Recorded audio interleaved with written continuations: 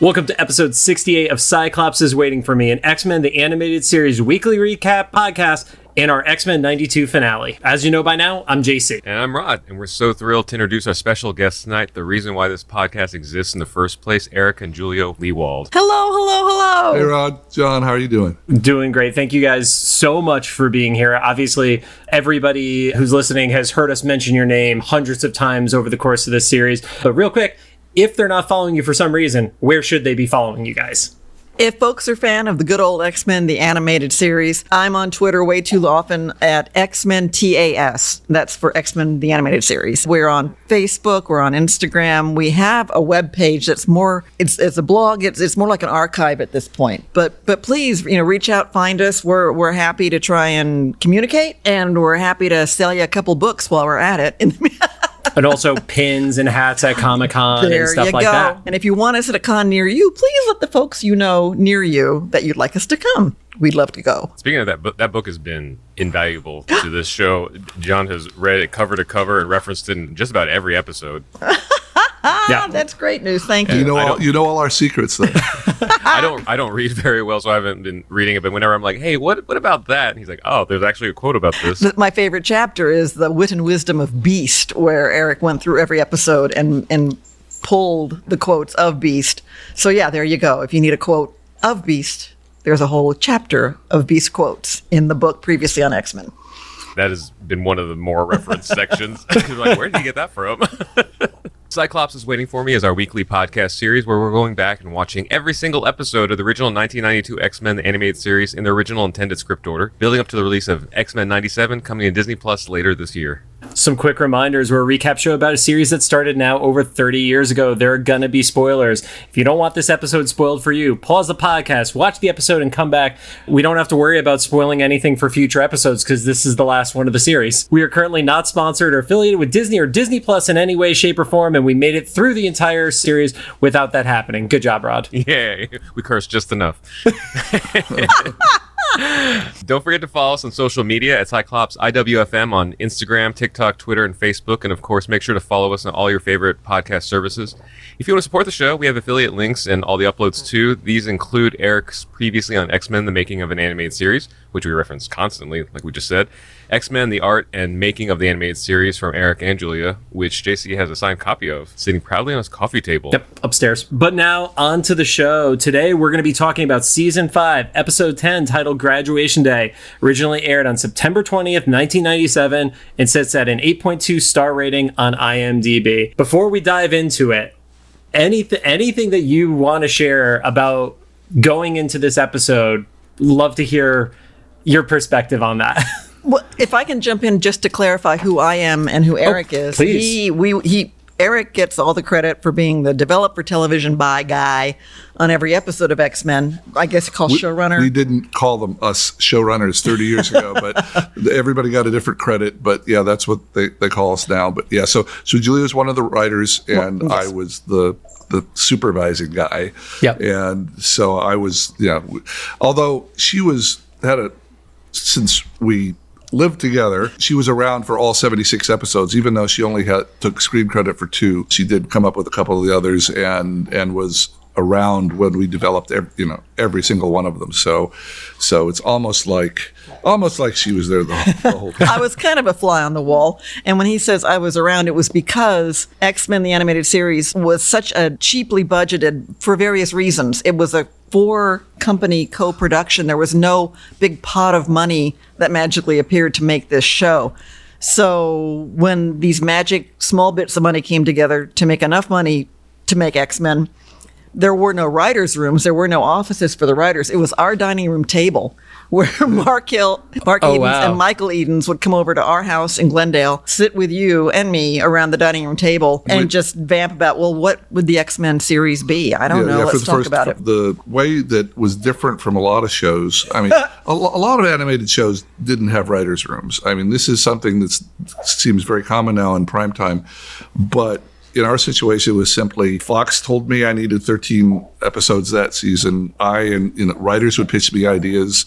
I'd pitch the ones I liked to the network and the ones that they and Marvel signed off on, although Marvel didn't have the final say, interestingly. They were a smaller company, and they were just thrilled to have something on TV. So, I mean, if they didn't like it, it would often go on. But the bosses would say, yeah, that one works for us. And then I would pick a writer like Julia, and she'd write it, I'd polish it, we'd hand it in, and we'd go next. So it was like 76 little movies that the individual writer wrote, and there were not 8 other writers punching it up or giving ideas for the show. It was just basically me and the writer for all of them. But to emphasize, you were drafted to take the X-Men, the 30 years of X-Men comic books, and come up with an animated television series. That was you doing the heavy lifting to make that happen, and you were only given an order of 13. Yeah. Oh, tell her to stop. No, this is amazing. Please. But yeah, something people don't know that well is that there had been no Marvel movies. It's 1992. There had been no real successful, certainly no X-Men shows on television. There'd been the Marvel animated shows they tried, kind of hit and miss. And the last ones were like Spider-Man from the early 80s at that point, correct? Yeah. Right. And so no one in Hollywood really had any faith that this was going to be successful. And our boss, Margaret, who's wonderful, who made it happen, basically put her job on the line. They said, if this doesn't go, we're going to fire you because you're insisting on putting this thing on. It doesn't look like any kid show we know. And we were all hired for 13 episodes, all the creative people. And we finished like in July or August, and all the writers and artists were let go. And we went off to work on some other stuff in the meantime because, we needed a gig. Right. And while we were waiting for January to come and for the animation to get finished, because it was all hand painted and it took months and months, we didn't know it was going to be more than one season. And they were, the contract said, they didn't have any faith that it would be. So that's really weird looking back that they just said, well, nobody knows who these X-Men are, and superheroes don't, comics don't work on TV. And, so it was an odd revelation when suddenly it became this immense hit, and everybody, age 2 to 90 was watching it. And literally we'd see these numbers, like half the TVs, or more than half the TVs in America at that time were watching our show. And it was quite a revelation, given the fact that we all loved doing the first season, but we all did it under this weird cloud of, well, knock yourselves out, but this doesn't look like it's going anywhere. Right. And so, just want to, I think you mentioned Margaret Lesh. Just want to give her full credit. Margaret Lesh, the then president of New Fox Kids on Saturday morning, deserves all the credit for saying, I will risk my job on this. And she did. That's amazing. Yeah, and I noticed that in previously on X-Men, like you mentioned that, and weirdly enough, my current boss at my day job has worked with her and says nothing but the greatest things about her as well. From back in he was on the Spider-Man, like one of those teams. So yeah. No, she made it all happen, and that's in I don't know what it's like in other jobs, but certainly in TV. You're doing your creative work for somebody, right? And a lot of places, a lot of shows, we would have liked to have maybe done a little differently or pushed harder, and we were told to dumb it down or simplify it or cut the rough edges off. And Margaret was always, no, it needs to be more challenging. This is great. This is, I want every. It was a real gift. She and Sidney Iwanter, who was her right hand man, who was in the trenches, giving us notes. I mean, Margaret had to run the entire network. Sidney was the manager of 5 or 6 shows, all the boy action shows, as they used to call them. And so both of them had that same idea. They said, well, this is Hill Street Blues. This is our prime time. We want this to be something that any adult can watch and want to watch again. And again, nobody else we ever worked for gave us those instructions. So right. we're really grateful. So it's kind of a miracle that we're here, long story short, talking to you about the last episode of a 5-season X-Men run, when originally there was no guarantee it would go past 13. So that's kind of fun. Yeah. And, Ron said something similar, that all the instructions all of you were given were to not punch down to kids. And it worked. And, we've been talking about what's currently happening with the writer's strike in Hollywood and like how important the writers are, because with you guys, with the stories and stuff, like that's really what kept everything going, because we poked fun at some of the animation glitches and like little things, and but that doesn't deter anything. I think most of us prefer that over like most of the X-Men movies that were made. I don't know how much, you probably hear it a lot. All that any of us from our generation wants is for your show to be made live action. Just use it as previs. Literally, your writing of the Phoenix Saga. I just want to see that with real life actors. If we get a third one in motion picture mode, You guys did it twice, like successfully, and Hollywood has literally failed at it twice with the same guy. I don't know him. He's probably a nice guy or whatever, but like, man, that was painful to watch. Yeah, I don't know. I think we were close to the spirit of the comics. I mean, it's such good source material from Claremont, those stories.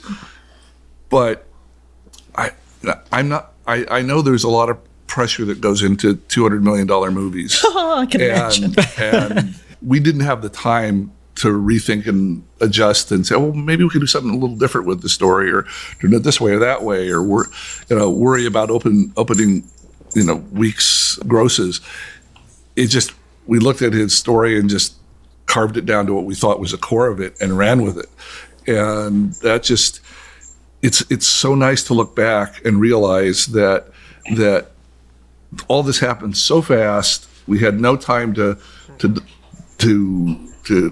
rethink anything, and that it came out well, as opposed to, oh gee, if we just had another few months on this and a double the budget, it would have been so much better.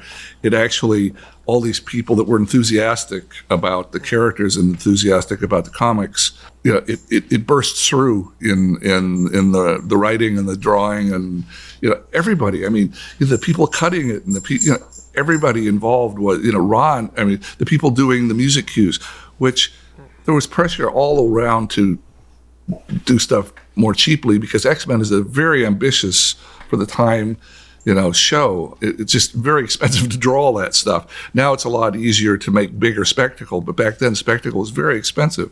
Right. And to their credit, the production people, the Grazianos at Graz Entertainment, Stephanie and Jim, they somehow held it all together and brought us, so much more on the screen than they had the budget for. And we kept on pushing them, then they kept on pulling their hair out and saying, oh, you've given us, twice too much to animate here. Well, we just kept, please try.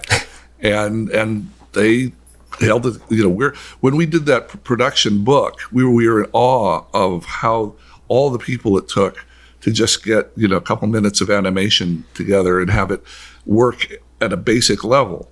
It's not as beautiful as Batman. It's not as slick as modern stuff, but they made the episodes work. So I do have one specific question for you before we get into the episode itself. So, like you mentioned, original order was 13 episodes. Then you went to getting 4 seasons, and then you got a final season. So you effectively had to do a series finale 3 times. What was the writing process of that? Because I've done writing for TV. Rod has done writing for music. I cannot imagine trying to conclude a story 3 times. Well, I think the first one was easy because we hadn't imagined that there'd be 60 more stories. So it was, okay, we've committed to this thing with the Sentinels at the beginning of the first couple episodes, and we've strung it through a bit. And so if we could just resolve that this one problem about the people running the Sentinels. So 11, 12, and 13. Yeah, so 11, 12, and 13. Days of Future Past Part 1, Days of Future Past Part 2, and then the 13th episode. Final solution. Right, yep. So it's like a 3-parter almost. You guys also did better than the movies did, hands down. So that one wasn't that much. That one, I think Mark and I were pretty much thinking about from the time we did the pilot, from the time we just started out. The next one, when we were trying to end the show with Beyond Good and Evil, Sydney had come to us and said, come up with some big 4-part spectacular to blow out and end the series on. That was a disappointment. That was a quick professional, fall on our swords moment where we had set it up to where all these characters were leaving, all the new ones were coming in to replace them, and trying to set that all up in the stories, and then find out that we couldn't end the series this way. We had to keep everybody the way it was. That took some rewriting. Luckily, I think there was enough spectacle and enough just, I don't know what it was about it, but it didn't seem to bother people with that story, even though we were disappointed that it wasn't what we had started out to do, that we had to fix it midstream and not do what we wanted. And the last one, as you know, you've seen in the book, the last 11 episodes were an afterthought. It was frustrating. Margaret was gone. Larry Houston was gone.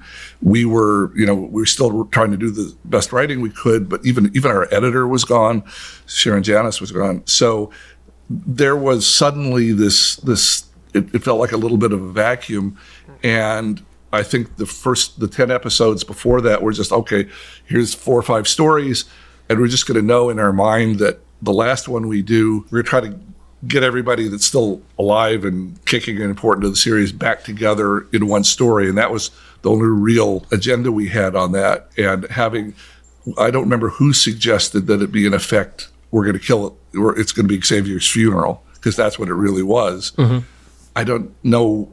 I think I thought that up. I don't want to take credit for it if I didn't. Someone hit me, later if I did. But so that was a really rage on TikTok. Someone's going to stitch it, be like, Eric, leave off a liar. Right. But we're not on TikTok. Yeah. So it's a 30 good years decision. But so yeah, that was the ending story. Was a very simple story. We wanted just to have a few things happen early in the story to get us have him injured, to get all these people together believably, so that they could say goodbye to the man who meant so much to all of them. It still makes us cry. Mm-hmm. It's one of the more weekly animated episodes. There's not a lot to the story besides Xavier gets hurt, people care about him, they get Magneto together and they wave goodbye. There's not much more to the story than that, but it still makes us cry when he gets to say goodbye to everybody.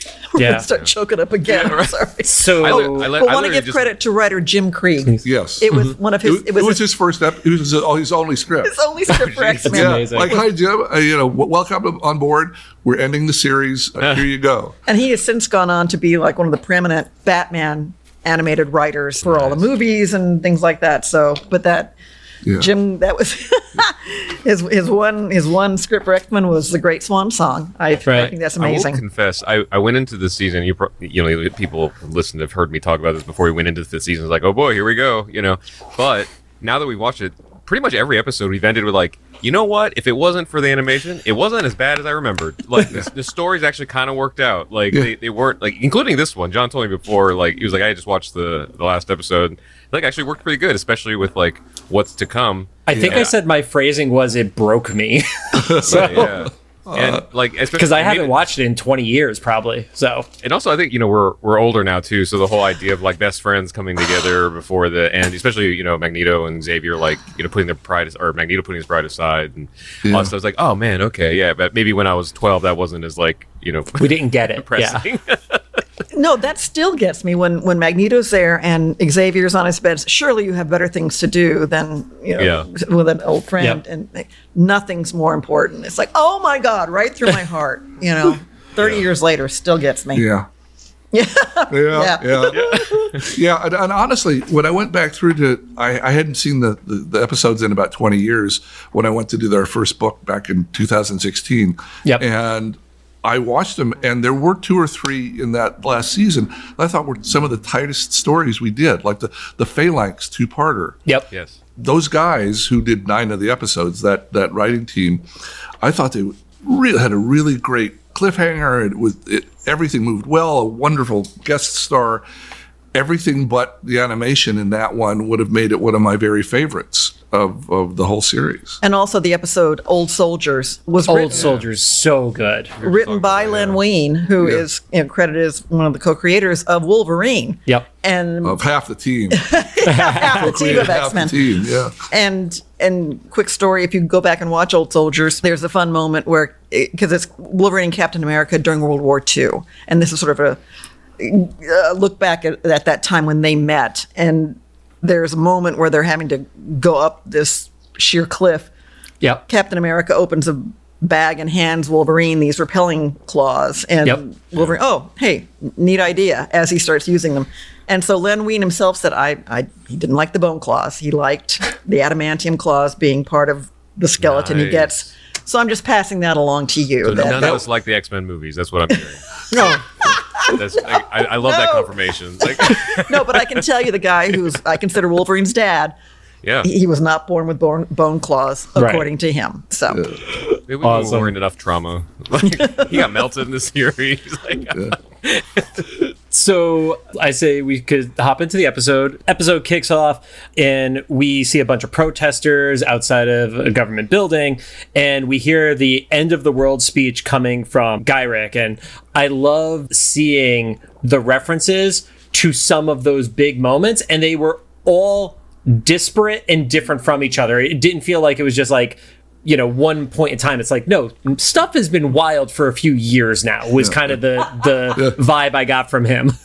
Yeah. Well, I think that part of that was we look back, Jim and I look back and we say, okay, well, what touchstones can we make for our 76 episodes? And that was kind of fun. That was kind of liberating. And since the story was so simple, sometimes our stories get so involved, there's no room for anything, but they were so simple, we were able to add details like that. There was room for that. And there was room for getting all the different characters, getting like 10 people into the guy's sick room at the end. Yeah. But at the beginning there, it made sense to look, if this is going to be the summing up of everything, to touch base with stuff that they'd been through at different times. So one of the favorite bits from the show for Rod that always gets brought up in our episodes is Storm dropping something like a building or a boat on top of people. Uh-huh. So I smiled because I knew Rod was smiling when he was rewatching the episode and that moment was shown. Yeah, I was like, oh yeah, the adults in the room were like, let's acknowledge how much destruction they've caused. Because we were talking about the episode where Storm got whisked away to the other planet. Yeah. And and at the end of the episode when she is taken back home, or the second episode she's getting taken back home, she's like, I can't just let him die. I was like, we just put him in a building and then drop him. Right? That's kind of your gig, right? Yeah, we never got into the X-Men getting bills from cities for the destruction they caused. Oh my God. Yeah. That's the whole first episode of 97 is just like the paperwork. That's it. And then you did this in Scotland, and then you did this. And wiped out DC several times. Oh, yeah. Yeah. Cyclops going to his orphanage and just blasts a random building with his blast. It's like, I hope that was abandoned, sir. Yeah. So as Gyrick is having this speech, we see Xavier arrive, and he gives the speech that I think now, even as an adult, resonates more with me of like, oh, mutants just are other American citizens, and you're treating them like prisoners of war. They just deserve to be alive. And it's like, again, Rod said it earlier, when you're 10 or 12 years old, that doesn't hit with you the same way it does now, especially with everything we have going on in the world. Yeah.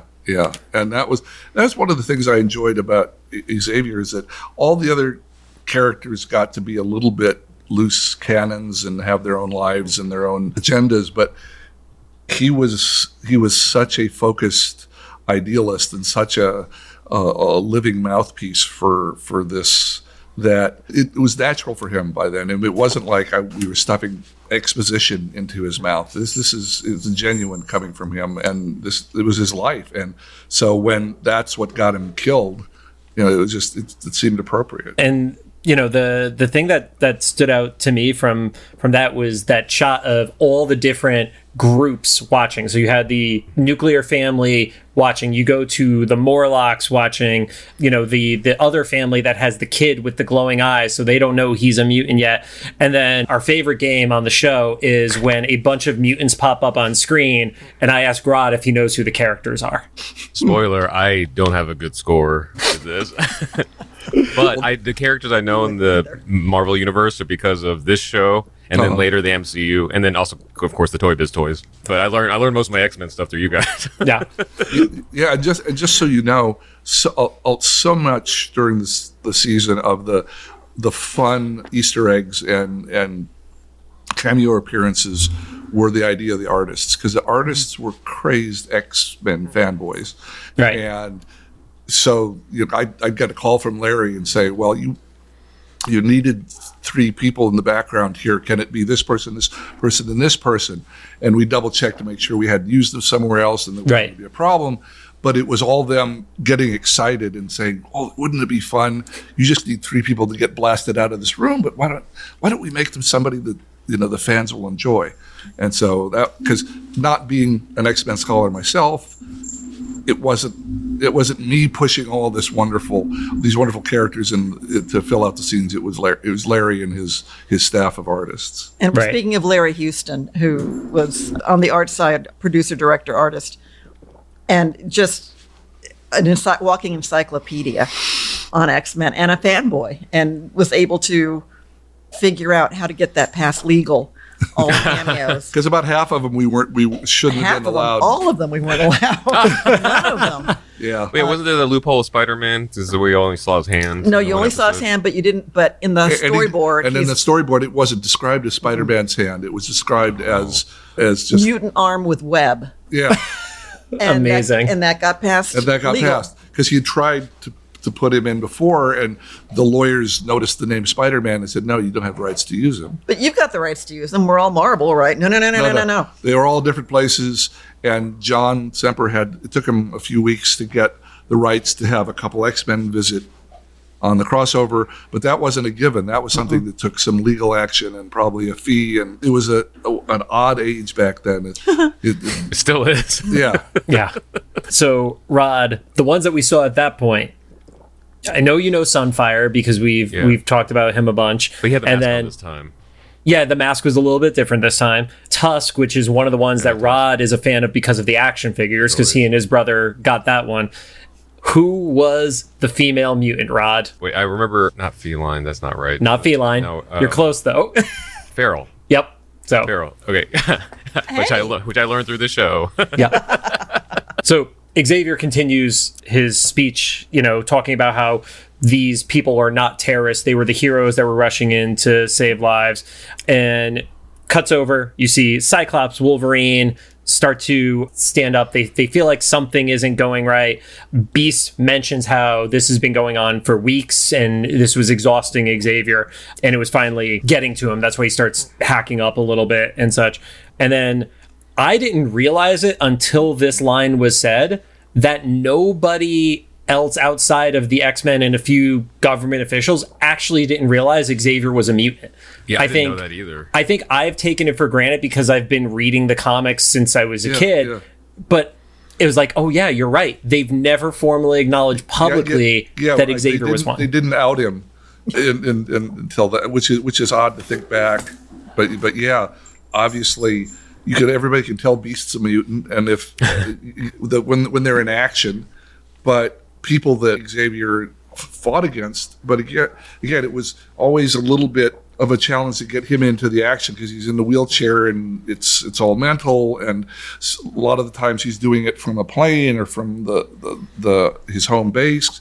So yeah, he wasn't very public in his mutancy, and this is strange thinking back that was a revelation to some of the people there in the room. Right. And yeah, I mean, like we said, we talked on the previous 2 weeks about the Spider-Man episodes. And when Peter arrives at the X-Mansion, he doesn't know it's actually a home for mutants. They just know that Charles is an expert in mutants. And that was wild. That was like, oh yeah, literally the entire public is unaware of this. And it's such a pivotal part of who Charles is. So yeah, because like social media wasn't around. So there wasn't like thousands of kids running around, cell phone cameras and stuff and recording every moment. Our only little criticism of Peter Parker was like, don't you work at a newspaper? But we're like, well, he's a photographer and he's not a very good one because he only takes pictures of himself. Yeah. So Gyrick pulls out a device that essentially electric blast sets off a psychic wave that makes it look like Charles can't control his powers and starts hurting all these other people. And that's where, essentially everything kicks off for the revolution of this episode. Yeah.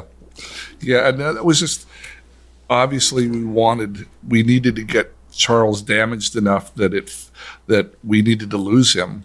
And in the end, I mean, not quite dead, but as close to we could be dead on a kid's show as you could be. Right. And so it's a little amorphous. Who knows what's in that device, but it felt better. It felt like it was just added drama and for the moment it's not just hurting him, but it's hurting him in a way that unleashes this on everybody else, which he would never want to do, of course, which he would control.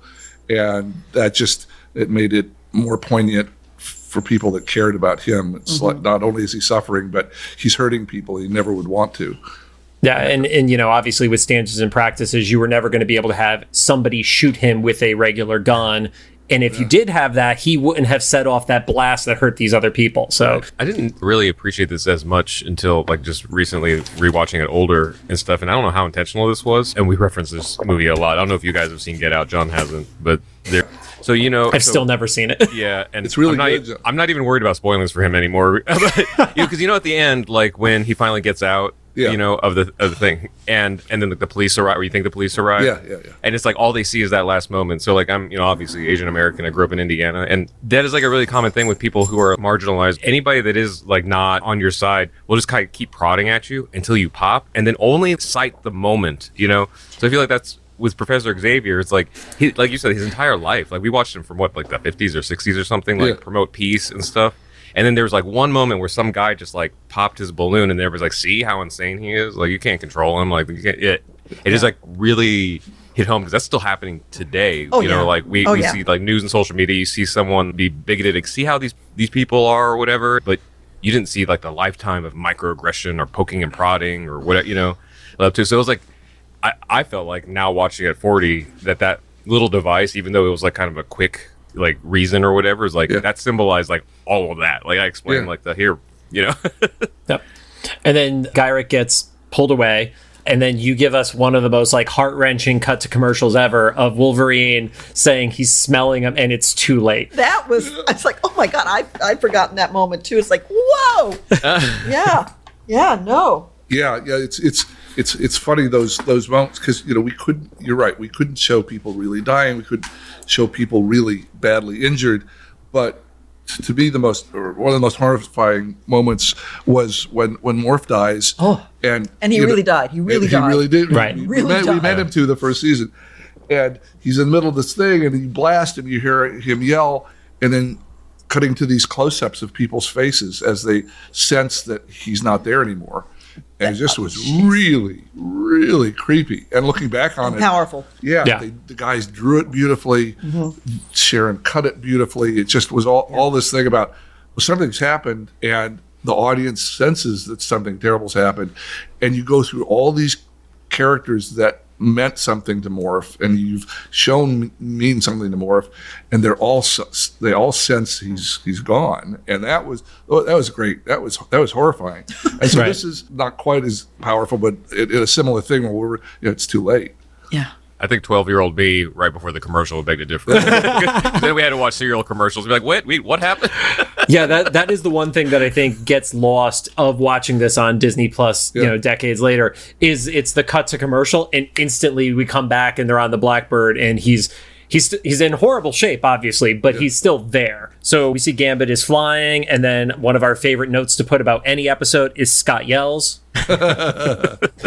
Because Scott yells a lot in this series. It's like an angry dad. Yeah. Put that down. Beast explains that luckily Wolverine was wrong, that he is still alive, and they hail the mansion, make sure to get the med bay ready, and to get Moira on. Cutting over to Genosha, we see Sunfire and Farrell again. We also see Mariana, the little girl from the Morlocks, who is there as well. So loved spotting her. Yeah. Because I know like some people say that is one of their like lesser favorite episodes. Yeah. I honestly always loved the Christmas episode. So I have positive sentiment for her at least. Oh, great. Because you know, that was awkward, and you're right. There are about 8 people that say, "Oh man, that one just clunked for me," but they're the 2 people that say, "I watch it every Christmas." I remembered that episode so much more than the majority of season 4 and 5. Honestly, like that's one of the ones I remember the most. So. And that's a lot for John to like that episode because it ends with a pun, right? And I hate Christmas, so. Well, because it says like Merry Christmas, the Merry Xmas. Yeah. Oh, a quick side note there, just because we lost Norm Spencer over the course of COVID, the voice talent for Cyclops. And I never got to meet him in person because all the voice talent was up in Canada.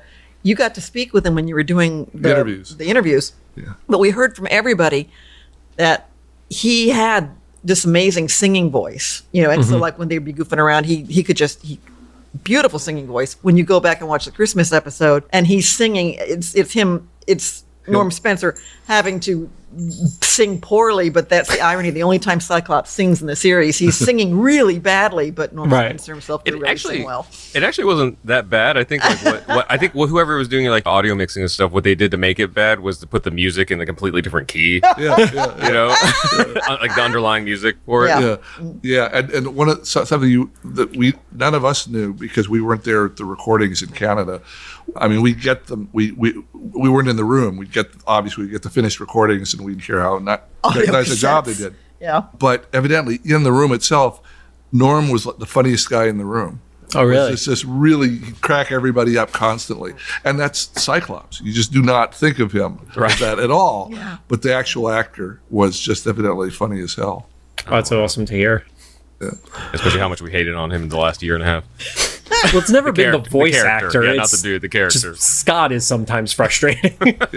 We see Sunfire and Farrell are talking, and essentially, they want to stoke the war. Sunfire has been talking to the mutants around the globe, and that's where we get the big reveal that Magneto is there and is the leader of Genosha, because we haven't gotten a ton in that final season about what he's been doing. It's been a little ambiguous in that final season. Yeah, I think it just was a case of we were, as I say, it felt like such an afterthought the season did that we were just thrilled to get the 11 stories locked, and and if we were light on people like Magneto, or if there's some stuff that didn't connect as well as it did the first, the 65 episodes, we did focus so much. If this had been at season 2, we probably would have built towards Magneto's presence in Genosha in some other episodes. That would have been fun.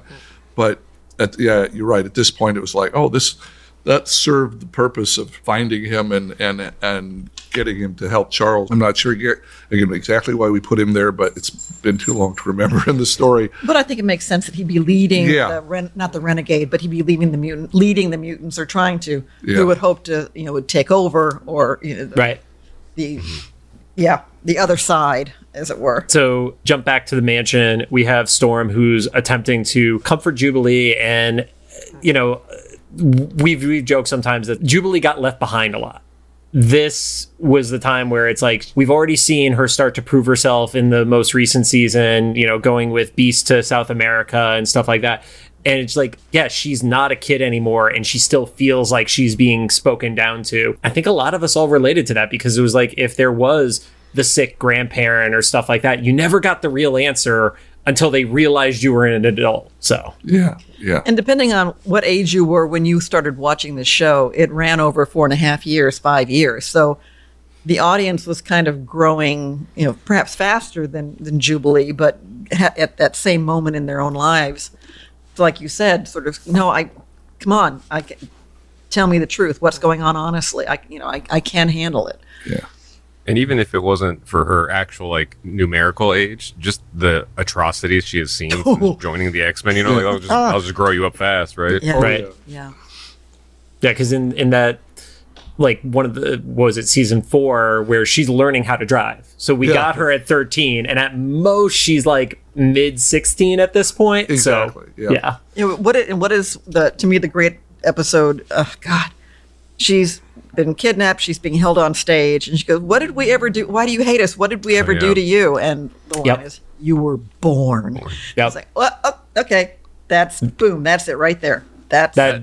That's one of the best single lines of the entire series, no doubt. I remember even as a kid that hitting me a little hard, because I mentioned me and our family was one of the only Asian families in our area in Indiana and stuff. And I remember these kids at McDonald's making fun of me and my brother, and this was in the 90s, and Jubilee being probably one of the few, if not the only, Asian American character on TV. And so however old I was, 12 or 13 or something, hearing that and just having that incident happen at McDonald's or whatever, oh, wow, okay, that's why that happens. It was kind of an answer for me and my brother. My brother's 5 years younger than me. And so we're just okay, so that's why that happens. There's just people like that. Yeah. Oh, God. Yeah. Oh, heartbreaking. Jumps over. We see that Moira is telecomming to check out the readings and stuff like that, and says, this is beyond anything for our medical science, and Beast gets the inspiration for the Shi'ar, which again, as a long-term X-Men fan, it was great to bring them back because they're so important to the comics and they've been a massive part of the show. But it was like, okay, we're bringing everything back in for this one. Everybody. Yeah. Everybody. Yeah. And I would also like to point out, you mentioned telecomming. I like to think of predicting Zoom. Right. There's a lot of stuff. Can you hear me now? No, you're muted. Can you hear me if I talk to you this way? Right. Telepathically. Halfway across the galaxy. Yeah, there we go. And we get the reveal that Jean, unfortunately, can't reach out to Lilandra because of the unique bond that Xavier shares with her. Back to Genosha, Sunfire is getting increasingly frustrated because Magneto hasn't said anything at that point. And that's where Magneto shows up on the balcony and just gives this amazing speech about the revolution. And it was like, that is a leader. That was such a great, strong moment. And it's now, because of series like this, when I read Magneto in the X-Men comics, that is the voice that is forever in my head. Sure. Same way with Wolverine and Professor X. Professor X, maybe you get a little bit of the Patrick Stewart influence, but Magneto forever is the animated version for me. And Apocalypse. Let me just toss that in there, too. Oh, yeah. Oh, God. Yeah. You guys have the best version of Apocalypse, too. I'm just going to keep that. Yep. But I will say the voice talent on the cast was lightning in a bottle. So many things could have gone wrong. So many things had gone wrong. But those voices, they're the ones I hear when I see any kind of X-Men material. And so shout out to all of them. And Storm is my favorite, X-Man in general. And so forever, anybody that's cast, and no disrespect to Halle Berry or whatever. Right. But Oscar winner. Yeah. I'm not gonna but at the same time, she's not Storm, because to be that Storm was established in the show as being this Shakespeare, all of them very Shakespearean, regal and stuff. And even when she's funny, she's serious, Yeah. In the first season of the show, I had this thing going on where every episode, here's a Storm giving some cold truth to someone. Yeah. There was a point where Professor Xavier's oh, I failed, and then Storm was we failed together. Okay, Storm, not helping right now. Love it though. And speaking as a woman in the room, and a woman who was in the room 30 years ago, I am so proud looking back on the way gender was handled at that time for a kid show on Saturday morning. It wasn't an issue. Storm had the greatest powers, and she could fly. So, come on. But Right. that didn't pull any focus from any of the other X-Men. All the characters were treated equally in the best way possible. And I think we even made this observation in the first episode that the first action we really see are with all the female mutants. Yeah. Yeah. They start. They Yeah, take the everything big off. fight scene is them fighting the Sentinel, and the guys don't show up until the tail end of it. Right. Yeah. Well, because Gambit's off buying cards at the card shop. Actually, you were trying to get a date, wasn't it? Oh, Yeah, yeah. he was, yeah. Doing some Flirting madly with a cashier. Heavy come on to the cashier. So Magneto's speech has inspired this group that want to start the revolution. And we cut to the news, and you see there's mutant uprisings around the world. Detroit has the National Guard. Hong Kong has instituted martial law in Tehran. And we actually saw Warpath up there on the bridge, which, I mean, we've talked about this in early episodes, but Warpath was in the original group before Morph was. Right. So It was a nice button on Warpath to see him there, even if he didn't have a speaking role. I bet that was in Larry. I bet that was very conscious on Larry's part to say, look, we were going to have him in the pilot. We didn't. We had his evil brother in the titles. Yep. Let's finally use him after not, denying him for 75 episodes. I'm sure it was in his head. There was the Magneto graffiti, which I distinctly remember because I fell out of comic books right around the time when I got into 8th grade high school, and I didn't get back in until after I was graduating college. And it was right around the time the Magneto was right campaign was going on, and the Magneto graffiti, I was like, they basically set this up in the show that other writers would then be able to leverage in the future. Viva Magneto. Yeah, Viva Magneto was a great one. I think the thing is, as we get older, we're not that we say that Magneto was necessarily right, but he wasn't not wrong. Yeah, no, it's wonderful. It's wonderful to have the main adversary be somebody, your main hero, loves and respects. And vice versa. That is Right. actually mutual and legitimate. It's not such artificial or forced. such a gift, and we just ran with that. Yeah. I mean, it's okay. Versus, I mean, you've seen some of this stuff. A lot of comics. It's just okay. It's a wrestling match. Who's going to beat up who this issue, and that just was not what was going on between these two guys. So we see Xavier, I'm using air quotes on an audio podcast, is on screen and basically saying for everybody to stand down if they thought what they saw happen to him, he wants them to take a peaceful route. You see Trish Tilby, who gets her cameo appearance, saying, Xavier's words haven't really done that much. Rod, who's Trish Tilby? I didn't write that name down because it's been fruitless the other times, but I don't know. No, there was that episode with the Guthrie family, and I had written down every name that you guys put in that thing, Except for the Guthries. Yeah, he except for the wrote down Guthries. every other character name, but left out the Guthries. I know the girlfriend everybody's jealous about. So, I don't know. No, I don't know who Trish Tilby is, but I remember hearing that. So I was assuming the Larry Houston inspo for this. Trish came from X Factor number 7. That was her original appearance. Whoa. She was a reporter in that story. Oh, okay. So all-time favorite, though, is Rod forgot who Maverick was about 7 times until the Maverick episode. Yeah. And then it was clear. There you go. Yeah. Not a problem. Right. Oh, but since we're also using air quotes here, too, again, we're predicting the future. You got a little serious deep fake stuff going on there with Professor Xavier on the TV, talking to people. Yeah. I'm just saying, folks, we knew it was coming 30 years ago. We knew it was coming. It's already happening. They're warning. I had to warn my parents about people deep faking voice phone calls and stuff. I was like, Mom, Dad, if you don't see my number on that screen, don't. No, seriously. We were fortunate when X-Men came out and ran its course. There was no social media because the crucifixions that might have happened with angry people, angry fans, just it would have gotten so ugly. Instead, it got to be something people rallied around and enjoyed and grew up with. And now we can have the conversations about the show. We can't change anything. Right. We can't change anything that happened. It all happened. It's done. But we're happy to talk about it and have those conversations and can do that in a more collegial atmosphere. Thank God, because we didn't have social media then. And just guys, we've been to 6 or 7 years of cons since we got started to work on the first book. Month in and month out, we have never had one snarky question. Amazing. That's awesome. That's incredible. It's really nice. That's how nice. That's how much love there is out there for the show. Oh yeah. Yes. I mean, at LA Comic-Con, I came to the panel that you guys did, and that room was packed.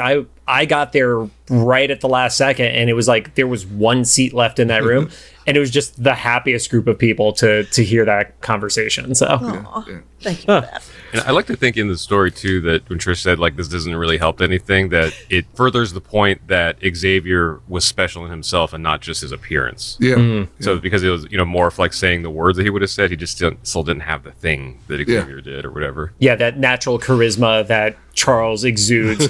Morph is great, but he's never going to be Charles. But also, it was great to bring him back, for the grand finale. Like you said, I actually forgot that he was in this episode. I was like, oh, cool. So yeah, he's still alive and not as damaged as last time.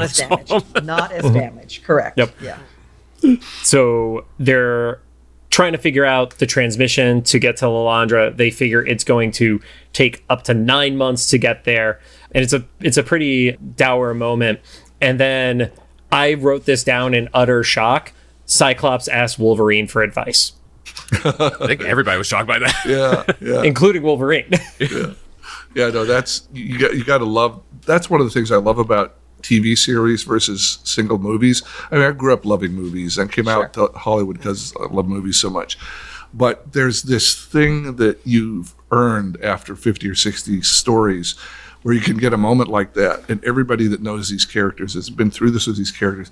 It's this huge thing. Whereas if it's just 40 minutes into a movie, it's not that big a deal. But if it's 40 episodes in, oh my God, we've lived with these characters for 5 years, and now he's having a moment that I never thought he'd have. Right. And that's a gift for TV writing that feature writers don't get, Yeah, you get that in long form, you get that in TV, you get that in comic books. To your point, in a movie, you would have to. It's like getting Avengers Assemble. If they said that in the first movie, it would have never had the same reaction that broke theaters when Endgame came out. Yeah. Yeah. But that's so hard to get to that many movies to ever get that level of a payoff. Yeah. Cyclops tells Wolverine that essentially there are a bunch of mutants that are all traveling to Genosha. They know they need to stop Magneto. Otherwise, this is going to, continue to escalate. And if they don't have a leader, then it stops the war. And then we get Jean, who pops in. And I love Wolverine's reaction to it because he's just completely shocked that she's there. It's like, she's the one who could read the minds of everybody in the mansion. Yeah. And especially if you're stressed, she's vibing off that. She knows you're not having a good time right now and is hearing all the inner emotional screams that you're having at that time. Yeah, she was great. She was like the glue that held the heart of the team. And when we were first writing the first season, she wasn't somebody that either Fox or Marvel thought was that big of a deal. Wolverine was exciting, and Cyclops was important, and Storm was spectacular, and Jubilee was our young person. But we kept on writing more stories, and it kept on coming back to that. All the people would come back to Jean when there was a problem. Right. She was this mother of the whole place that just had a relationship with everybody that nobody else had. And so she just became really important. Before you even get into Phoenix, she became, to us, to the writers, an important center of the team that we hadn't imagined before we started writing. And I did learn from the show that the only time you don't want to be around Jean is when she's in the kitchen at Christmas, because she was not having it with Gambit. Oh, no, she wasn't. She slapped, she shut him down. No. In the Spider-Man episodes, we were talking about like why they sent her away, so that she wouldn't be the easy fix for the episode or whatever. And they're like, well, maybe also like she's gone through like 2 Phoenix things right now. And they're like, let's not tempt a third and put her around any radioactive things or stress or whatever for a little while. Yeah. So Jean insists on going, and essentially, again, we interpret stuff differently. I never would have understood early on, not planning on coming back. It's like, oh, they're literally saying they're going on a suicide run right now. Like they do not expect to survive this. And it was like, okay, this is going to keep hitting. Yeah, I didn't catch that before. Yeah. And also like the nuance in the conversation where like, I think Wolverine was like, Psych, you got to tell her not to go. And he's like, I already tried, It's like, it didn't work the first time. Conversation. Yeah.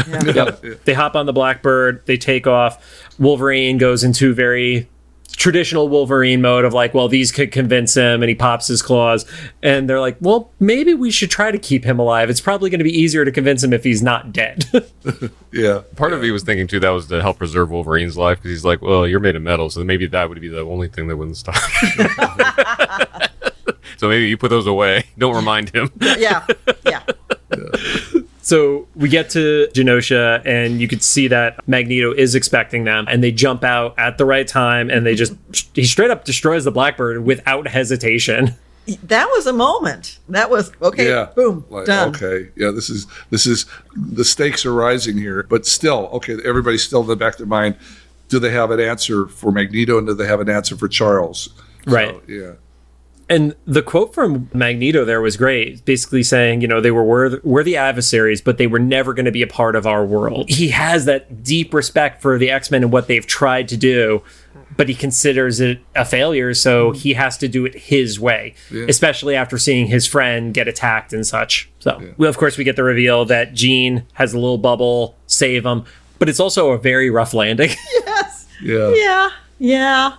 No. Wolverine can heal instantly. He could technically just splat in the ground and give him a few minutes and he could reconstitute. But it was. Would standards and practices have let you do that if you had put that in there? Nothing close. No. You only get one splat in the series. You already used that previously. Yeah, there was the episode with the Guthrie family, which was one of the ones where one of the wikis that we reference for trivia facts and stuff like that actually had the breakdown of all the requests of standards and practices. And I was like, I can't imagine, like, because that was only one episode, and it was easily a page worth of notes of like, oh, this person can be on screen, but you can't see them holding a pitchfork pointed at somebody, like all super specific stuff like that. Oh, yeah. Oh, yeah. But in this moment, for the last episode, we need to give a major shout out to Fox Kids broadcast standards and practices person, woman named Avery Coburn, who her word was law. And Right. even more than Margaret Lesh. It was not going to get on the air unless she approved it. And she was dealing with all the same Saturday morning issues, any other animated show was dealing with, but she understood X-Men. And it wouldn't have made it this far. It would not have been the same show, and it would not have made it this far if not for Avery Coburn. Yeah. Although in the second season, there's a whole running story of the folks in the Savage Land, and those were all written separately so they could be interchangeable with whichever episode came back that was appropriate. Point is, all those were written up, got sent to Avery, and there's one moment that I found it in a file somewhere, but the memo that Sydney and you got back from her, there's a moment, chaos is happening, and a dinosaur falls into a volcano while some big fight's going on. Yep. And so the fight's going on, and she's writing about the fight, and she goes, I'm going to need to see the dinosaur climb out of the volcano safely. It's like, I love that. what? Yeah. It's like, it is a dinosaur, and it's a volcano. No, but so that was the kind of thing that could hamstring you. And there were occasional things that slipped through because there weren't supposed to be any blood, but we had a little bit on his bandages. Yep. One Wolverine's time. bandages Episode, early yeah. on. Wolverine slugging Scott in the pilot was about a week-long discussion. And That is my favorite GIF on Twitter to use. I will send that to Rod at least once a week, Yeah. probably. and, Yeah, and just non-X-Men related stuff. I'll just say something inflammatory to John. He'll be like, hey. and so Avery understood this. He said, "Okay, well, you're not going to get to do this again ever in the series, but I understand it's about his grief. It's not about the fact that he gratuitously just wants to hit this guy." Right. So those are the kind of adjustments she made, because initially she said take it out. Yeah. And there were hundreds of things like that she'd say to take it out, and I'd gently try to persuade her with a long memo, say why it was important in context. And 90% of the time, we'd come up with something that worked for both of us and that didn't ruin the moment. So Right. to her credit. That's awesome. I love to hear that you were able to work through and find something that you were still happy with from the creative side, but also wasn't going to get you in trouble too. Yeah. So Yeah. they make it into the mutant camp, and then we see another cameo, which this was one of the characters that when Rod did not know, I was shocked, because Rod loves Mortal Kombat. And there's a character named Forearm who has four arms like Goro from Mortal Kombat. You could actually see Mortal Kombat playing on the screen behind Rod's head right now. He has the arcade cabinet there. They're walking through the camp, and they get spotted by Sunfire and Feral. And I think we take a little bit for granted today that the X-Men would be the most prominent mutants on the planet, but because the internet was so nascent back then, it's not like you're seeing this person's face plastered in front of you 10, 15, 20 times a day. If the X-Men were real today, the amount of stuff that I would see on Twitter and Instagram with them would just be, it would be terrifying. I would be scared constantly, I feel like. Yeah. But I looked. It was kind of realistic though with his whole thing where he's like, I haven't seen you guys around here before. It's like, wait, no, I have. You caused a lot of trouble last time you were here. And then there were a few cameos from the Mutant Liberation Force. Don't worry, I'm not going to expect anybody else to know those names, but I will make sure to thank Larry next time I see him for putting those in there. And then Magneto pops up, and that provides the distraction, and he gives the "It's time" speech. Yeah. They go up, and they go into the metal melty fortress of Magneto, which I kind of love the difference between what you saw in the Phalanx episode, where you had a very high-tech base, and then you move over to this, and it's like essentially a metal cave. It's not a fancy, it doesn't feel like a leader or a dictator. It feels like a revolutionary, like it has a grime to it. Yeah. They start a little bit of a conflict there, and it's one of the only fights that we see in the entire episode at all. The metal furniture gets thrown against all of them. Cyclops is like, no, we just want to talk to you. We're not here for a fight. It was important. Obviously, we needed some excuse to get Magneto into the last scene there, but it also felt right that he was needed to get through to save Charles. His participation was needed to save Charles. Mm-hmm. And then they give the reveal that he's actually dying and they need his help, and he instantly just stops. It was like, the world can win. Yeah, everything just was record scratch, and he's like, why are you still fighting if he's dying right now? And Wolverine gives the because he'd want us to. And it's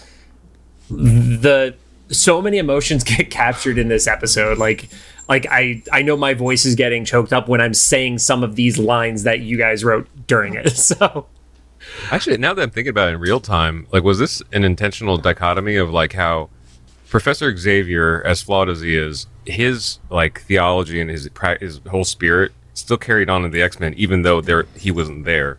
But the whole thing with Magneto is if you took him out, then his revolution would go away. Yeah. It's funny. It's like we wanted to show that Xavier had affected the X-Men enough that it would go on without him. And I hadn't even really thought about that, but I tended to think of most of the villains or most of the people that might have been sympathetic to Magneto as being kind of free agents, and we didn't care. We didn't know them and care about them as much. Right. There may have been some of them that would have gone on if Magneto was killed and carried on his vision, but we didn't really get to know true believers that followed him. They tended to be more lone wolves, whatever. Yeah. Was that a conscious decision at the beginning? Because in the comics there was obviously the Brotherhood of Evil Mutants, and those were never as closely associated to Magneto in the show. They were kind of working like with Mystique or as their own separate entity, but they were never his like henchmen. Like we got Toad, Blob, etc. in the books, the way you guys took it a different direction, which was great. I think for Mark Edens and me, as we were laying out a lot of the stories, we were really drawn to him, and we were drawn to him as a really strong character, and we were drawn to him as Xavier's best, bromance. Right. All those things. There's a lot of tension there. Yeah, all those things, and the fact it's almost like if he had a gang, if he had a posse along with him, to us it kind of distracted from how intense and wonderful Magneto was all on his own. So I think we didn't consciously say, well, let's keep these other people out, but we didn't know the books very well, and we didn't know that some fans might miss the fact that he was the leader of groups, and the people did follow him. But yeah, I think we were drawn to him as a loner more, and a leader, but a leader as somebody that could lead a revolution, but not as part of a group. And that actually segues perfect into, as he's realizing all of this, he has to question himself, what is his priority? Do I lead this revolution, which is everything he has literally worked up to from when he was abused as a kid? And you guys obviously never took the deep dive into it, but when he was dealing with the Nazis in World War II, it's the most pivotal inflection point of his adult life, is which way am I going to go here? Mm-hmm. Yeah. Because he already has all the troops gathered, and it's like, well, I can't regather them how many more times, Yeah. It was good. It was good to give him a tough choice. Oh yeah, and I guess like the little part that happened like moments before this was that he had accidentally amplified Jean's powers, because like Wolverine was like, "What did you knock me with, Jean?" And she was like, "I don't know." Like, Phoenix again? Let's just assume it's that. I don't know. No. It feels good. Yeah, he actually was okay with it. So at that point, they do realize that it had amplified Jean's power. Maybe there was a way that he would be able to supercharge brainwaves, because brainwaves are electromagnetic, which I don't know if I had seen that up until this point in the comics. I remember in the mid-2000s, there was a Grant Morrison run of the X-Men comics, and they figured out, if he wanted to, he could just pull people's blood out from them. And it was like iron in it. Okay. Yeah, because it has the iron in it. Yeah. Well, it's like, he's so dangerous, it's unreal at this point. Yeah, I have no idea if at that point we cared about the science or even the comic books level science of what Magneto could. It really fit the story, that he became an amplifier, and so we ran with it. To hear you say that, because as a kid it didn't make sense to me. But now older me watching is like, and hearing you say, they talk about the scheduling and stuff, is like it was really just like a scheduling thing, right? Like the rush and everything. Like other than that, like it does work, now that I'm watching it again. Right. So they have the moment of, it's his greatest enemy, it's his only friend, and I believe it was Cyclops who asked, wouldn't he do it for you? Yeah. That was a great line. Yep. So now we're going to get to the hardest half page of notes that I have written down in this entire book, which is the entire series from rewatching. Like literally there's like 5 pages left. I went through this entire moleskin writing down stuff about this show in the last year and a half. So we get to the mansion and everyone is around Xavier and they say, you know, he could go at any time. Beast essentially explains what needs to happen, explains the risk to Magneto, lets him know that he's at risk if this doesn't go well, and we see the signal shoot into space, and that's when Charles wakes up. This was like a real world equivalent of like donating an organ to a family member or friend, right? Like it's like you're helping save their life, but both of you are at risk. Yep. Yeah. Well, I'm not so sure Magneto himself was. But I mean, we said he was. We said you said it, so I believe That's it. true. Yeah, there you go. You're right. You're right. And so I don't. We're cranking up the stakes there. It's already such huge stakes to have everybody around his sick bed. Yeah. Right. His near death bed, and wondering if they can get through, and if they can get through, you know, what that would mean. But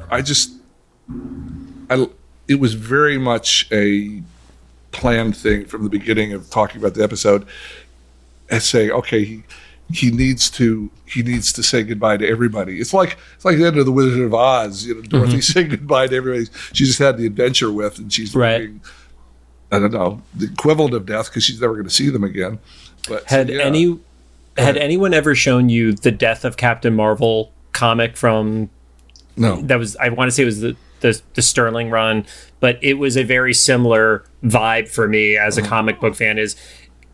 It was all the different heroes, so there was like Captain America and Spider-Man, etc. around him, and this felt so much more intimate because it was his team. So one of the sites that we go to for the notes, IMDb, said originally it was supposed to be a pantheon of various Marvel heroes that were going to be there. Is there any truth to that trivia rumor For this episode, this moment right there? Yeah, it seems completely wrong because we didn't care. We didn't have legal access to any of the other Marvel heroes, and if we named them, they'd make us throw them out. But B, we actually didn't care about anybody outside the X-Men universe. And since we just spent 75 episodes with these people, that's going to be the intense scene. If it's somebody new or somebody that we've heard, you know, like even if it was Captain America, which we saw once, he wouldn't mean anything to Xavier. I mean, he's who's this guy? I mean, you know, why would Mr. Fantastic matter to Charles? Yeah. So that would be a fan fun thing in a book, but it never occurred to us to do that. Okay, well, myth busted on that one.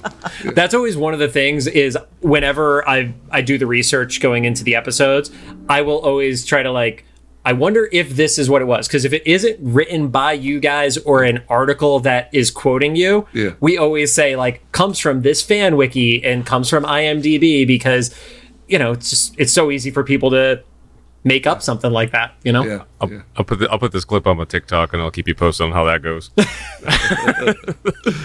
Yeah, the second Rod posts anything that's somewhat controversial on TikTok, his phone blows up for 3 days. It's fantastic. It's great. And then we get the moments with each of the characters. I would love to know, what is that? What's that like to write that? Because it's so deeply personal. There's no other way I could describe that. We were crying while we were writing it. Yes, and it's also satisfying when you're writing it because you know you're going to get a moment. We're going to have a moment with each of these people, and Charles is so. I mean, he's a thoughtful character. He's a caring character. He's an empathetic character, even if he has to be a tough leader sometimes. And actually, in the books, he was actually. Certainly in the early books, he was more of a taskmaster, which I never we didn't really play him that way. But so I think it was emotional, but it also was really satisfying because he's the perfect guy. Wolverine might not know what to say. Well, I'm dying. So what are you going to do? Yeah. Charles is going to be articulate, and Charles is going to be personal with each of his students. It's like Mr. Chips saying goodbye to his students. It was the perfect setup for in effect, near deathbed scene, and the thing that gets to me hardest is Beast. I was going to jump in here. I can see you starting to choke up, but if you watch the moment with Beast has been explaining medically what's going on in the She-Ra. But we come to Beast, and then he is rendered mute by this moment, and it's Charles Xavier who quotes to him this beautiful piece about when you find a true friend, bind them to your hearts and realizing that here the professor is quoting to Beast. It's like, my That's God. I'm with you. We're both choking up. I'm choking up. Now I wish we have a video of this because everybody in the Zoom call is crying right now. Yeah. That was actually what I was going to ask you, is from all the goodbyes that he feels like he's giving, what was the one that hit you strongest? So it sounds like Beast is that for you. But each one of them was so perfectly powerful for each character. I thought, each one of those, even God bless Morph, who hadn't been there terribly long since he came back, so damaged, but the professor was able to speak to him and succinctly, but right on the money. It really felt like you guys were saying goodbye to the characters. Oh, we were. Now that I'm older, I can see that thing where it's like, okay, these are literally the last 4 minutes. Yeah. That we're seeing these characters. At that time, we thought ever. Yeah. And 30 years later, still haven't. Yeah, yeah. I mean, that's the thing. We lived with them for 4.5 years, and you always hear about breakups with TV shows and with movies, and they become so much your family that suddenly, I'm going to my next job, and it's just, okay, I'm never going to see these people again. Right. Never going to have to imagine what they're feeling. Each one of them feeling in the scene again. And so, there was that too. For me, I have a hard time pulling between three of them. If it's one of those, I can't pick one because they're all so great, but Gambit hit so well because, and we've referenced this a million times, is he was the one that everybody believed would be a traitor. Despite the fact that he was on their team, they all still believed he could turn on them. So that hit, obviously, because it's like, no, you've earned your redemption of who you were. Calling Scott his son. Obviously, we make a ton of jokes about Scott in the show. Our name of the show is literally a joke about Scott. But it's like, there's something so pure about the relationship. But the one that hit me the hardest was Wolverine, because he pulled the mask off. When he pulled the mask off, that was the moment for the Wolverine one for me. I was like, oh yeah, I'm going to have to pause in between these because this is tough. No, Rod? Yeah, they were so hard to pick from. I mean, I think all of them had these moments, like you mentioned, with even stuff that you wouldn't necessarily, or I wouldn't necessarily recognize right off the bat. It's like, Gambit has to, he said how many times you have to prove yourself, and Wolverine with the mask, Beast with a quote being just change up. Obviously, Storm, I was waiting for that one. I think seeing her reaction actually was a little bit more. That might have put a little bit over the edge for me. The whole moment was just a really great. It redeemed whatever flaws that had happened in that season, for me and stuff. Because it was really, like you said, back to the writing. This is a good story, and I just didn't appreciate it as a kid. Yeah, we've talked about it. We'll continue to talk about the horrific budget cuts on the artistic side for the last 11 episodes. Yeah.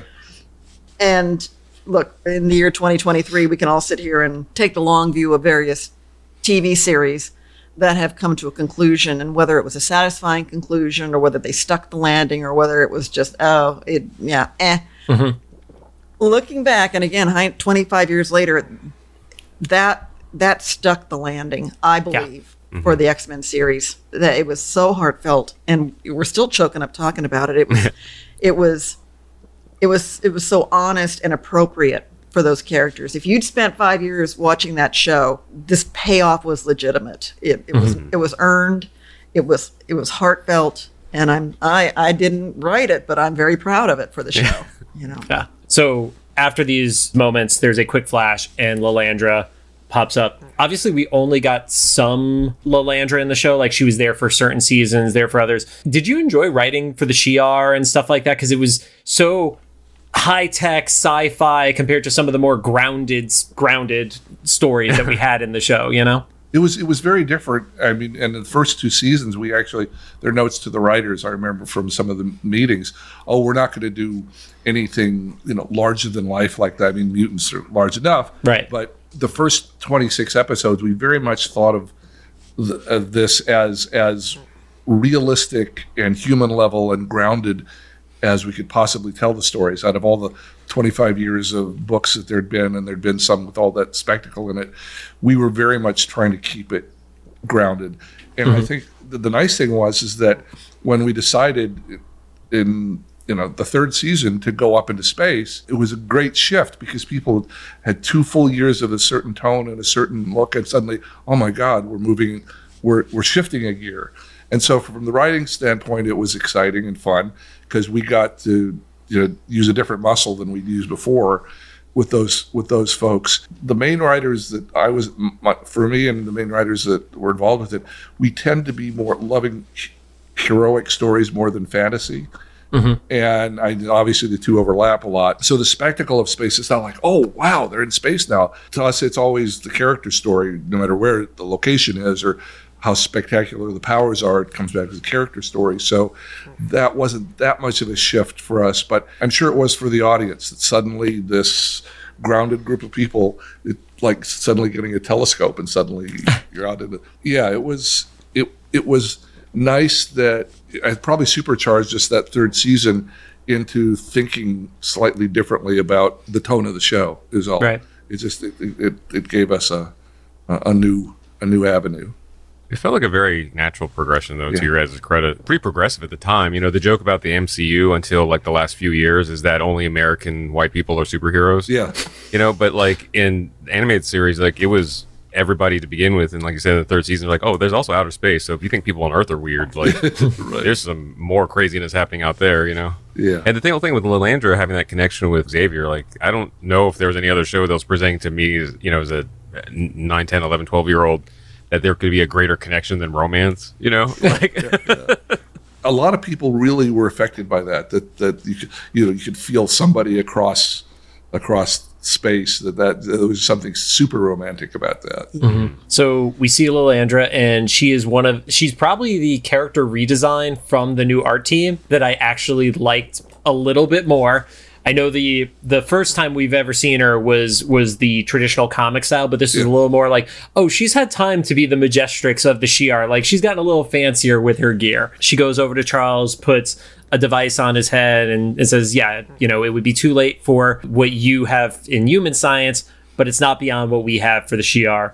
She says he's going to survive, but has to go with her. And then we see that, the ship starts to take up, and you have the lineup watching from in front of the mansion, and then they all do the turn, and then you get that amazing shot of just everybody looking on, and then it's over. That was perfect, except for the children laughing at the end. But the Saban children laughing. We've had ongoing issues about Saban's calling card at the end of these shows, but it was, that you talk about sticking the landing. As much criticism I've had about any of the weird episodes and stuff, like that was like a really great. You screenshot that, the background of your computer, Yeah, perfect. It's, if you just search X-Men animated series, because like we will do this constantly when making the images for Instagram and TikTok and stuff like that. It's the Jubilee pointing over Cyclops' shoulder one is like the number one result, because there's like 7 articles must have used that as their thumbnail, and then the next one is everybody standing there in that line. And I would have thought Wolverine Crush might have been number 1, but that's up there. Yeah, this thing. Yeah, Wolverine. Yeah. We got John got me this. Yeah, got that for Rod, and then I have all the ones in their VHS set still not opened. I just have VHS cardboard that I have not opened next to and me. A shout out to the artist, the guy that designed the boxes is the same guy that did the storyboard for that last image, Dan Wiesenmeyer. Yep. Dan Wiesenmeyer. Yeah. Yep, I got to meet him in San Diego, and Rod's looking off camera for the image. I bought him that, so he has it there with him. Oh my, nice. Yep. Nice. There's also I think you guys saw it on Instagram where I tried to put it in a frame. I wore dishwashing gloves and I did. Oh, that was yes. That was him. Yep, there it is. Yeah, no, you with blue dishwashing gloves. That was genius. Yeah. Which genius. they were actually like yellow. But you said you were able to. I photoshopped it. That's way beyond my abilities. I'm very impressed. Oh, just a fun sort of observation we made looking back at the series. So that big ending. Yep. With the mutant crew that perhaps the rest of the world knows because they've been the X-Men, they've been doing stuff. The series opens with a news report of big fight action, police cars being tossed, and it's Sabretooth. Yep. The show opens with Sabretooth, and it sets up that in that time, mutants, oh my God, look what they can do. This is horrifying. And legitimately so. Sabretooth is nobody's pal. Right. But so like you were saying, what would the man on the street know about mutants in their world?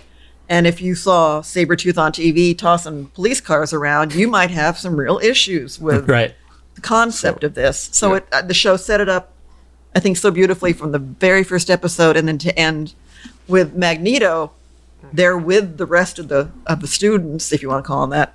Right. All of them for at least that moment together. I think it's just a real beautiful bookend to it. Mm-hmm. They're not students anymore. They graduated. It's graduation day. Right. Yeah. I don't know what else to say about this episode. We've been chatting through it for about 90 minutes right now, and it was just so good. To your point, it was the perfect pin on it. I do have one other question for you guys. Sure. But before I get to that, any other closing thoughts? If there's anything we missed about this episode that you'd like to drop, would love to hear that. And then I got what I think should be a pretty fun question for you to bring the mood back up a little bit. But again, credit to Jim Krieg to have your first script on a series. Talk about that was a pretty high bar he had to leap, and sure did. And like I said, gone on to big career, especially with Batman. So last question for us for today. What is the question you get asked most at conventions? That way Rod could turn it into a TikTok, and anybody who wants to ask you that, you could just direct them to that so you don't have to repeat the same thing every time. No. But it's whatever we come up with in the moment to answer that. It's always fun interacting with people, like talking with you about Professor Xavier saying goodbye to Beast. And we're all talking about, he's quoting a thing to him and Beast is all choked up and not talking. Oh, my God. Those kind of conversations are spectacular to have with people at conventions and festivals. I can think of... the two things we'll pick one. What do you got? Well, it's either episode or character, but I think the one to get asked about is, who's your favorite X-Men? Mm-hmm. Mm-hmm. That's the easiest one to say. And in a lesser said, what's your favorite episode? For me, as one of the writers on the show, they're one of the sort of fun things we'd tease each other with, could you out Beast if you got to write for Beast? And that was always coming up with the most obscure quote that was perfect. And again, this was way back before the internet. Eric has a dusty old thesaurus. And a book of Bartlett's famous quotations that you'd have to flip through to find and we'd look for quotes in those things. Yeah. And again, he's a romantic poet with the soul of a genius. He's my favorite. Beast is my favorite. I love him. And in my case, it's absolutely out of empathy. Xavier had all these very different X-Men. There were 20 people that wrote for the show over the 4.5 years. No writer's room, but just individuals that try somebody out, and they do great and give them more episodes. So I felt very Xavier-like through those 4.5 years, trying to keep these 20 very different people on course and focused on keeping the show kind of smooth and together. So I empathized with the daddy character in the show. Awesome. And Rod? episode. Oh, episode. Yeah. Please. Yes. Oh gosh. Well, I'm not going to. there's so many, but I got to say, talking about graduation day today, it's like, wow, what a way to pay off a series. What a way to pay off those characters. And then I'm going to let Eric answer next, and I think I know what he's going to say, and I will agree 100% on what he's going to say. It's a two-parter. Can I get one part and you get the other part? Well, so it's one man's worth. That's mine. Yeah. That is mine. Yeah. And it was one of those things that the hardest part for me for 4.5 years was coming up with what would be a good story idea for these characters. because thousands of stories you could tell. And we end it, there's 13 a year or so that we would be telling. And we come up with one is, okay, this is pretty good. Because as soon as everybody agreed there was a good story idea, most everybody that we worked with were good writers. So there was no worry about the craft side. Yep. The worry was what would really resonate as an X-Men story. And so throughout a year, some would come out well, some would come out and then once in a while, there'd be this eureka moment where it just hits you, oh, wait a minute. We got to do It's a Wonderful Life or City on the Edge of Forever. We got to do one. What would X-Men be like without Charles, if Charles had never lived? And this is Eric. He came up with this idea.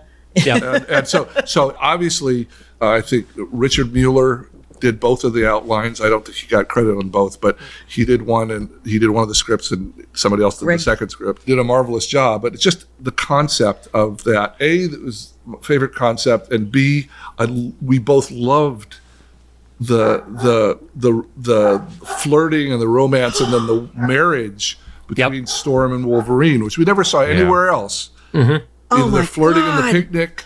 They're married. In this hellscape. In the hellscape. In this apocalyptic hellscape. Would you give up the whole world? Just to save our love. You bet I would. Why would I care about anything else? So some question about that. Now that you mentioned that's your favorite set of episodes, we were talking about this when we were covering the episodes. Does Xavier remember that? Down there, is that what his nod was when they? It's possible. I'm trying to remember all the twists of this. Just so you know, this story took the longest of any story to write. Like twice as long as the Phoenix Saga. Right. Because all the time travel, but would he know something, and would she know some, if they come back and they've been the third future, and all those questions that drive you crazy, and there's really no answer to answer to in time travel writing.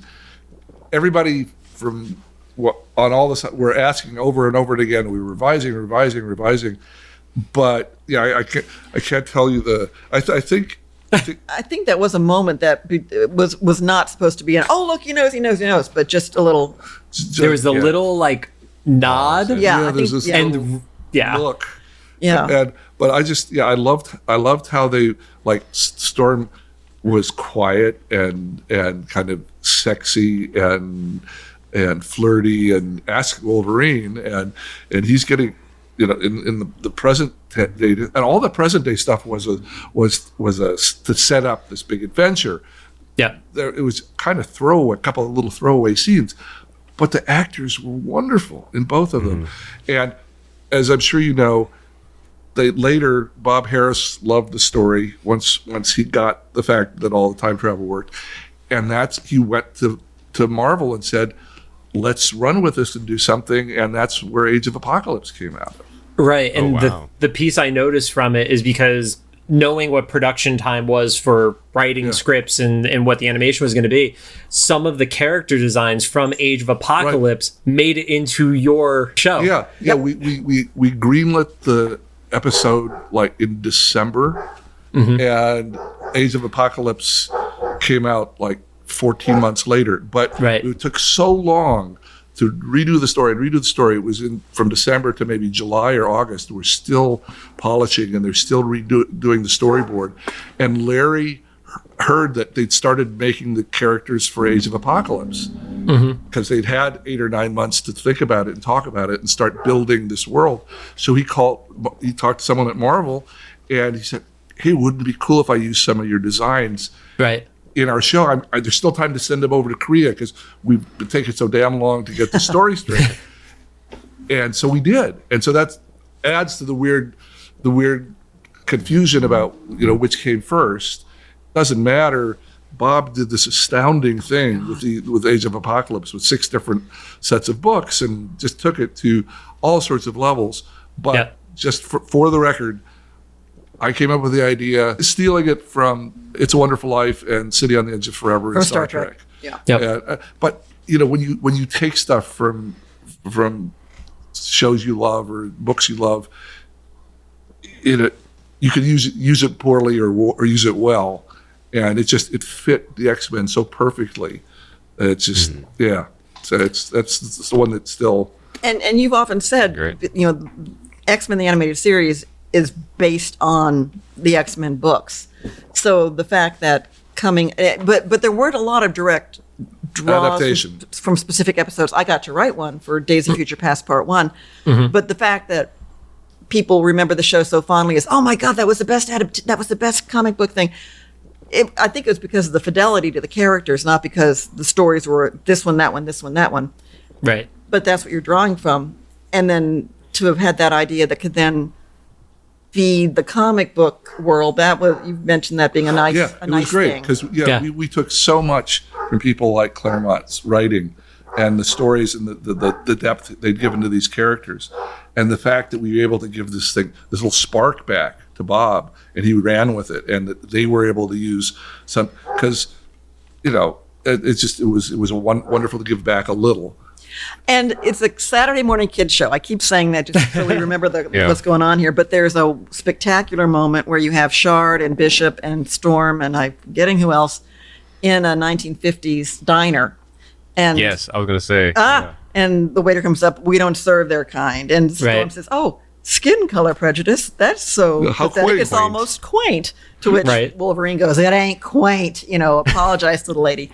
It's like, oh my gosh, to be able to speak about that in that way, it's just a few moments, but it's like, that got addressed. That got that. I think my comment when we were watching that episode on this podcast was like that they're clearly doing all this stuff, like using powers, holograms on the table and stuff. And the thing that the diner owner's like, no black people in here. No. Like everything else checks. Holograms out of your fingers, cool. Yeah, we get it. And here we are 30 years later still having that conversation. Oh my Lord. Okay, guys. Yeah. Rod, before I sign us off, anything you want to add? I mean, just on behalf of like our whole generation, thanks for giving us like our first soap opera, and like it was super meaningful stories. Like it's a bond that me and my brother are close now, but like it's something that's been an ongoing thread of like we just text each other all the time about different stuff about the show and everything. And even as recently as Doctor Strange Multiverse of Madness, we got to see your characters come to life literally finally. Yeah. Yes. Oh my God. To hear that music cue. Oh my God! But your version of Xavier, was in there. Like, and I think it's funny because like I know like some passive fans were like, oh that's cool, Patrick Stewart got to be in there. We're like, no, it's the animated one in there because we all knew from the hover chair. Oh, the hover chair and the green and the music and the green suit yeah. And the rays that came out of his forehead that sort of No.